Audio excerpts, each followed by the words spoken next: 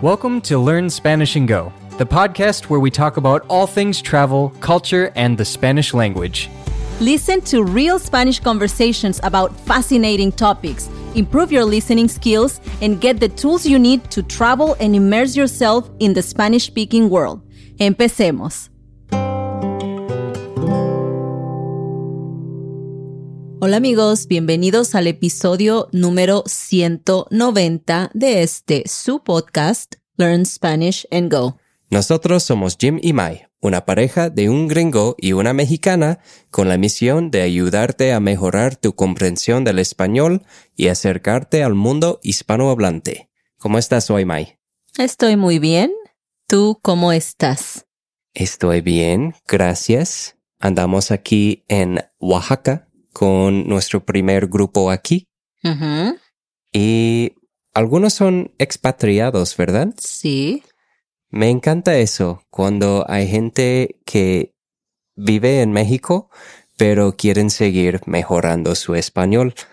Así que toman el tiempo y se dedican a mejorar en un programa como el de nuestro.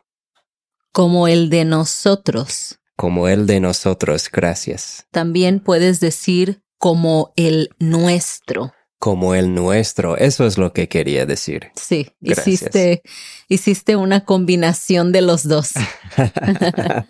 Pues yo sigo aprendiendo como siempre, pero pues sí, hoy queríamos hablar un poco sobre eso, ¿no? Uh-huh. Consejos para los expatriados aprendiendo español.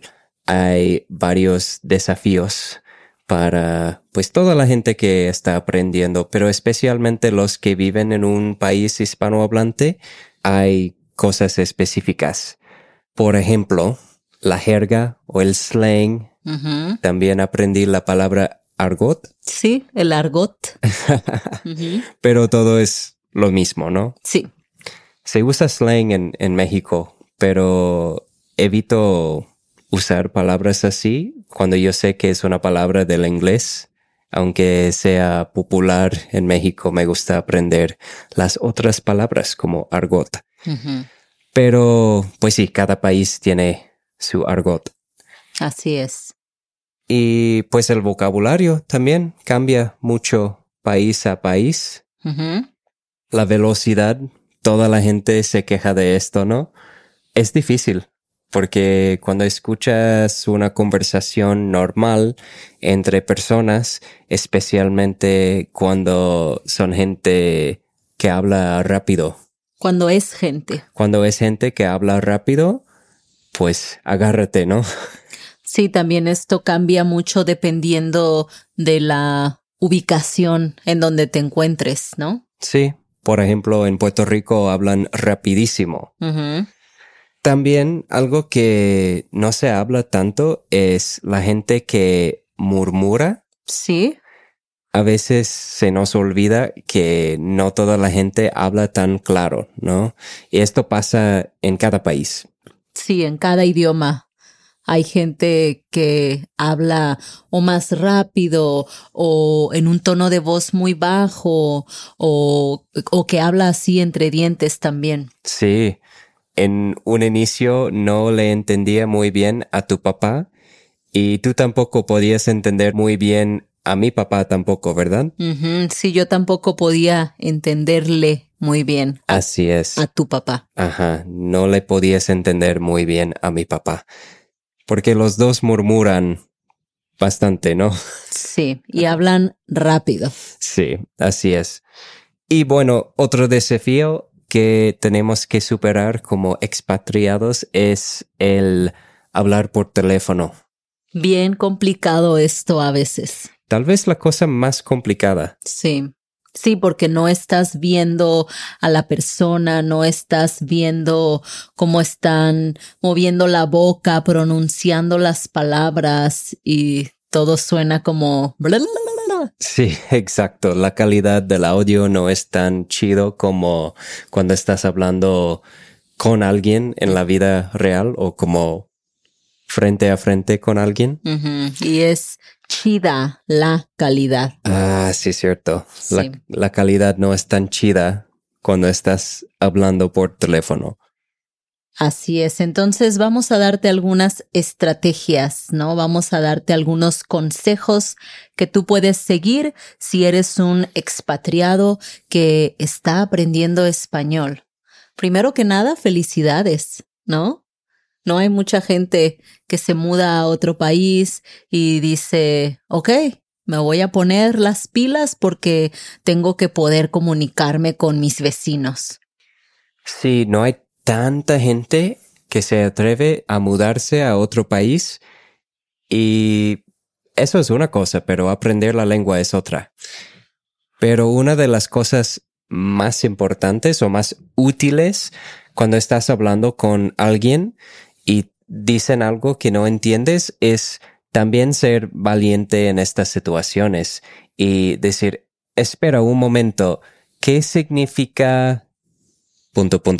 ¿No? La palabra que no entendiste. Uh-huh. Sí, o sea, definitivamente, si quieres mejorar, si quieres entender lo que la gente te dice, tienes que hacer preguntas. Si no te queda claro algo, pregunta. Sí, porque es fácil asumir que entendiste todo bien y esto me ha pasado a mí definitivamente, que pensé que entendía bien o pensaba que entendía bien lo que alguien dijo y resulta que pues tal vez le hubiera preguntado, oye, ¿y qué significa esta palabra? Uh-huh. Me encanta el ejemplo que a veces damos de esto, de cuando mi prima, que es una chef, te presentó a su novio o nos presentó a su novio y fuimos a comer y estábamos caminando hacia el restaurante un buen rato, pero Jaime entendió que el novio de mi prima estudió astronomía. Y Jaime como, wow, estudiaste astronomía, debes conocer a Carl Sagan. Ajá. Y él como, no tengo idea quién es ese, ¿no? Y yo pensé como, ¿cómo es posible que alguien que estudió la astronomía no sabe quién era Carl Sagan? Y no sé, me preguntó Jaime algo y como sobre el novio de mi prima y yo como, espera un momento, ¿dijiste astronomía? Y él sí, es lo que estudió. Y yo, lamento decirte que estudió gastronomía, estudió para ser chef. Ajá. Y ahí explotó su mente. Oh, me sentía como un idiota. Entonces, si no entiendes algo o si crees que no entiendes algo, siempre es mejor preguntar. ¿Qué significa?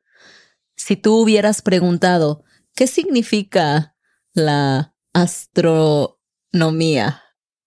Tal vez él hubiera explicado más sobre su profesión y hubieras entendido que no estaba hablando de los astros, estaba hablando de la gastronomía. Sí, y pues en esta situación pensaba que decía una cosa y yo estaba tan seguro, pero tal vez le podía haber preguntado como, oh, ¿cuáles clases tomaste? ¿No? Y de ahí hubiera entendido mejor lo que me dijo. Sí, claro.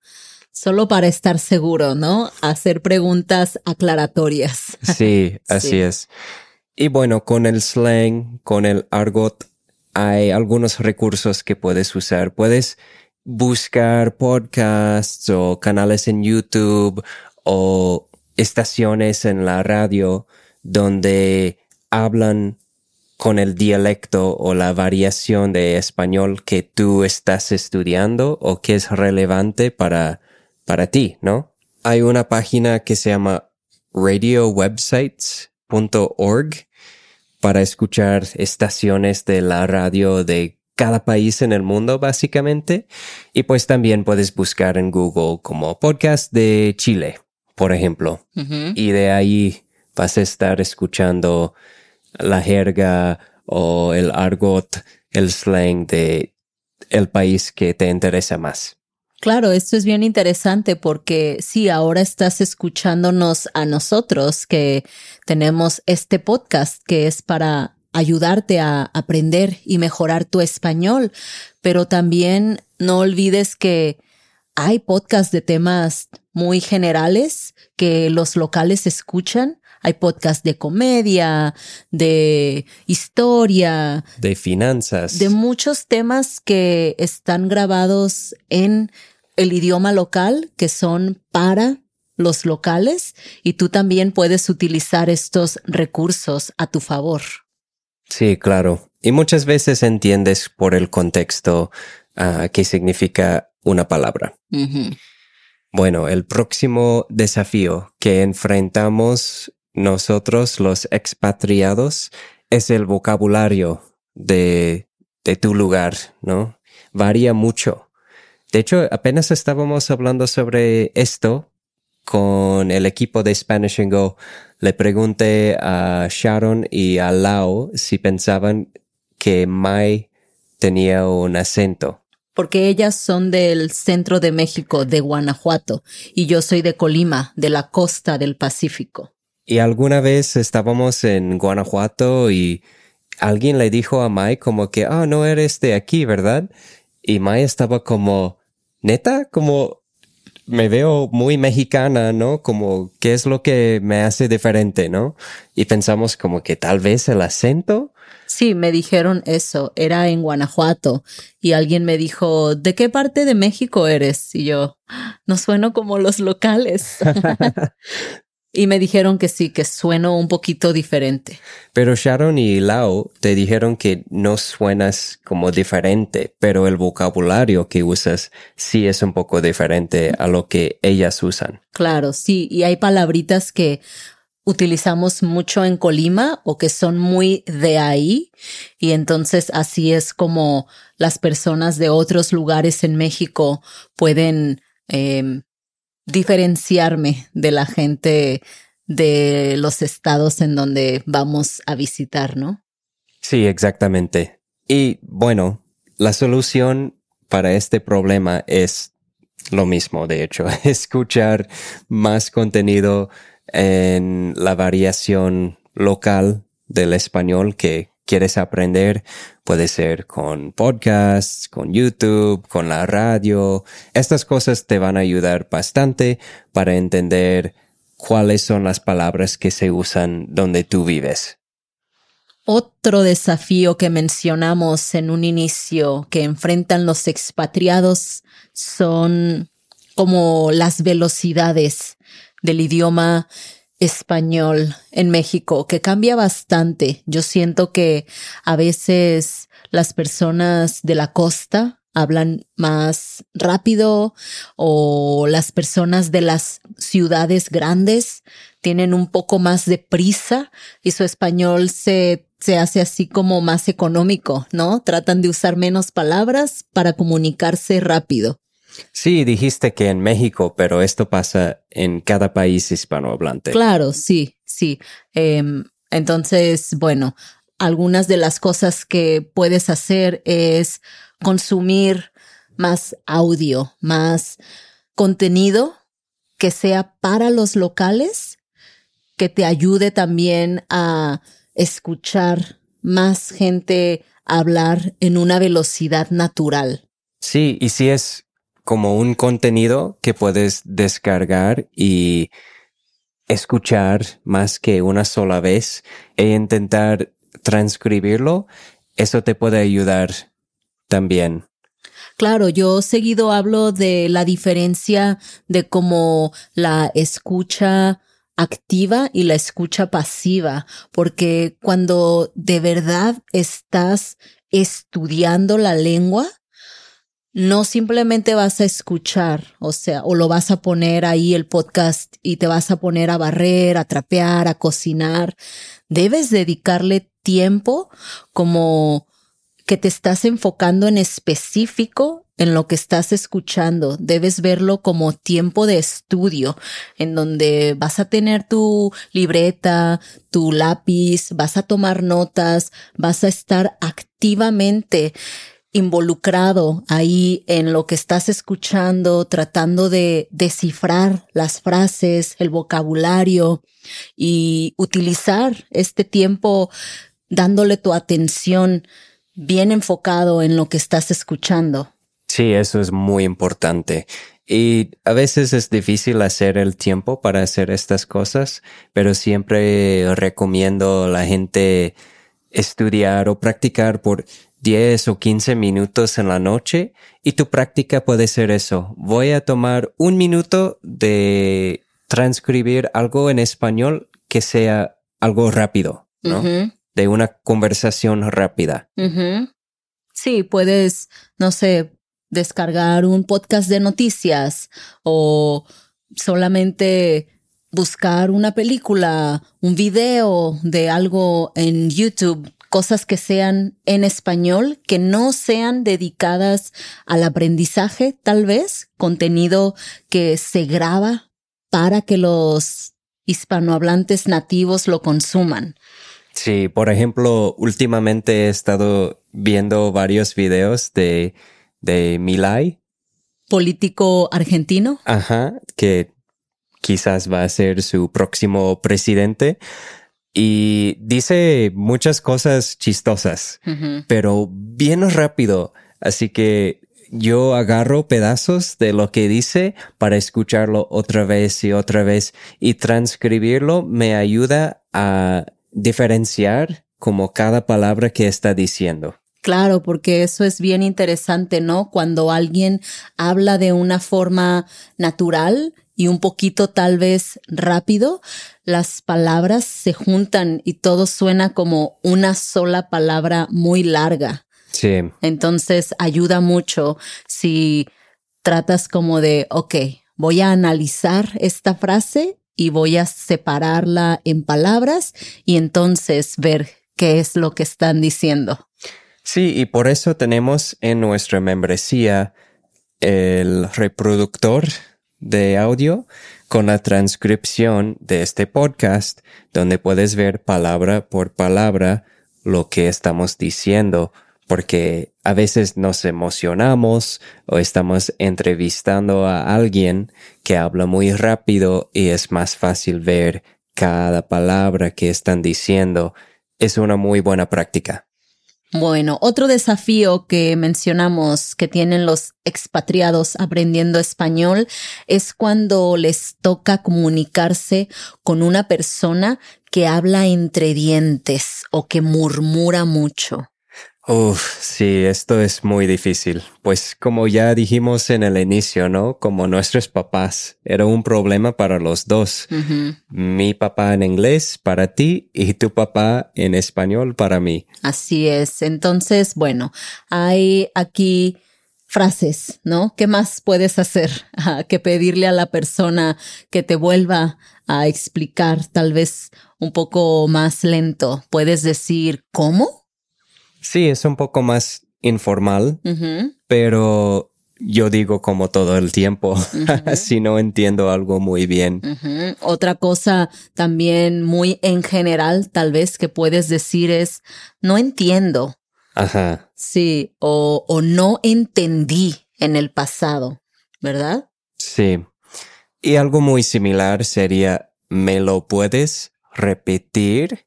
Pero a veces la repetición no te ayuda y puedes pedir, ¿me lo puedes repetir más lento, por favor? Uh-huh. O simplemente más lento, por favor. Sí. Así como si fuera una pregunta. ¿Más lento, por favor? Ajá.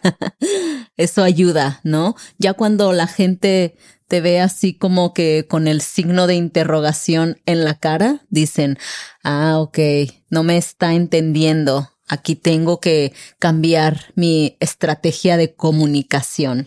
Sí, yo siento que algo universal es cómo te expresas con tu cuerpo, ¿no? Entonces, si te ves muy suelto y como con una sonrisa, decir como, wow, eso fue muy rápido, más lento, por favor, hace la situación un poco más liviana. ¿Liviana? Ligera. Ligera, ajá. Y la otra persona normalmente está un poco más contento de ayudarte, ¿no? Uh-huh. Y decirlo otra vez, pero más lento. Claro.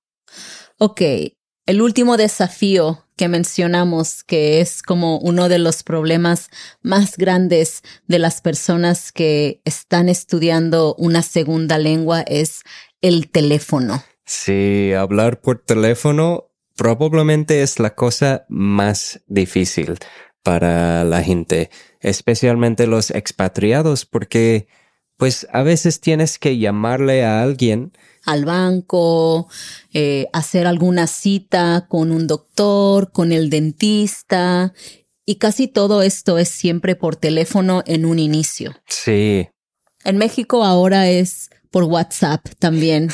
Mandas un mensaje de texto y ya. Sí, eso es más fácil, pero en un inicio siempre es el teléfono para hacer una cita. Sí, claro. Entonces, bueno, una de las cosas que recomendamos es que si tienes un compañero de idiomas, si tienes ahí alguna persona que sea hablante nativo del español, que te esté ayudando con tu aprendizaje, no sé, tu maestro, tu maestra, tal vez podrían hacer como simulaciones, ¿no? Prácticas así por teléfono en donde se llaman, no sé, un ratito, unas veces cada semana y practican así, de esta forma. No hay nada mejor que practicar esto con alguien antes de hacerlo en la vida real.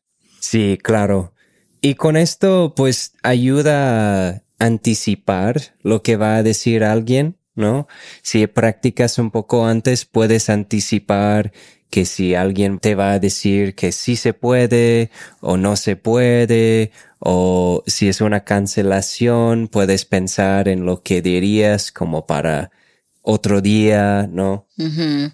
Sí, por ejemplo, si estás pidiendo comida a domicilio, ¿cuáles son las cosas que necesitas? La dirección. Claro, principalmente conocer la dirección a donde van a llevarte la comida y poder decirla bien, ¿no? Ajá. Los números, muchas veces te piden tu número de teléfono, entonces practicar estas cositas. También siempre te piden tu nombre y tu apellido. Sí, y acuérdate que muchos no entienden los nombres extranjeros, Ajá. así que tienes que estar listo para deletrear tu nombre. Así que darle una repasada al abecedario antes de comenzar a utilizar el teléfono es pues muy útil, ¿no? Sí, y también practicar un poco del, ¿cómo se dice? Del nato, como es como F de Frankfurt. Ah, ok, sí, el alfabeto náutico, ¿no? Le dicen. Sí, eso. Sí, que, por ejemplo, la A de Alfa. alfa, B de beta, C de casa, no sé cómo va. Sí, casi no importa la palabra, solo que se entiende bien, ¿no? Como G de gato, si quieres, ¿no? Ajá. O de oso. Ajá. Uh-huh. Sí, eso ayuda mucho cuando estás hablando por teléfono. Sí.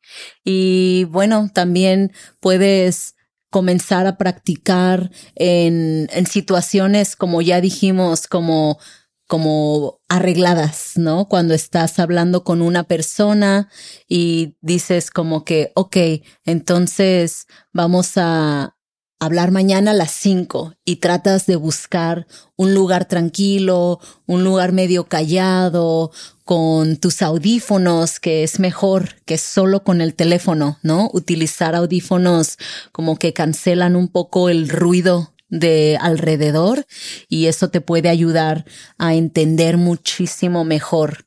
Y yo creo que practicar de esta forma te puede preparar mucho para cuando ya en la vida real tengas que hacer llamadas, pues estés un poco más preparado. Sí, el ruido me molesta bastante y por eso casi siempre salgo de la casa con mis audífonos, especialmente cuando estamos con los grupos, porque yo sé que es más probable que voy a tener que llamar al restaurante para confirmar una reservación o llamarle a alguien del equipo y pues con los ruidos de la calle casi no escucho nada. No entiendo lo que la gente dice por teléfono porque pasa un camión y no escucho. Así que los audífonos definitivamente ayudan. Y se nos olvidó mencionar que tenemos un recurso que vamos a compartir en la descripción de este episodio para el abecedario fonético o neótico. Náutico, sí, porque fonético es como con los sonidos. Ok. Uh-huh. Náutico. Creo que es náutico. Ok. Sí. Puedes practicar con eso, porque así vas a estar preparado, ¿no? Y siempre es una de las cosas más difíciles de hablar por teléfono, es compartir la información correcta y muchas veces tienes que deletrear. Así que bueno, estos fueron los consejos que tenemos para todos ustedes, los expatriados que están aprendiendo español para mejorar su experiencia en los países a los que han decidido mudarse. Sí, y si no eres expatriado, pues estos consejos también te pueden ayudar cuando estás viajando a un país hispanohablante. Así es. Y pues nada, muchas gracias por escucharnos. Esperamos que hayas disfrutado y aprendido mucho de este episodio. Por acá nos vemos la próxima semana. Hasta la próxima. We hope you enjoyed listening to this episode of the Learn Spanish and Go podcast. To get the most out of each episode and boost your Spanish comprehension, be sure to check out our accompanying podcast membership at SpanishAndGo.com. There you can get transcripts, quizzes, and breakdown sections in English with explanations of the most important words and phrases from each episode. If you want to show your support, please rate the podcast and leave us a review. Don't forget to subscribe and go to SpanishAndGo.com for more resources. Muchas gracias y hasta la próxima.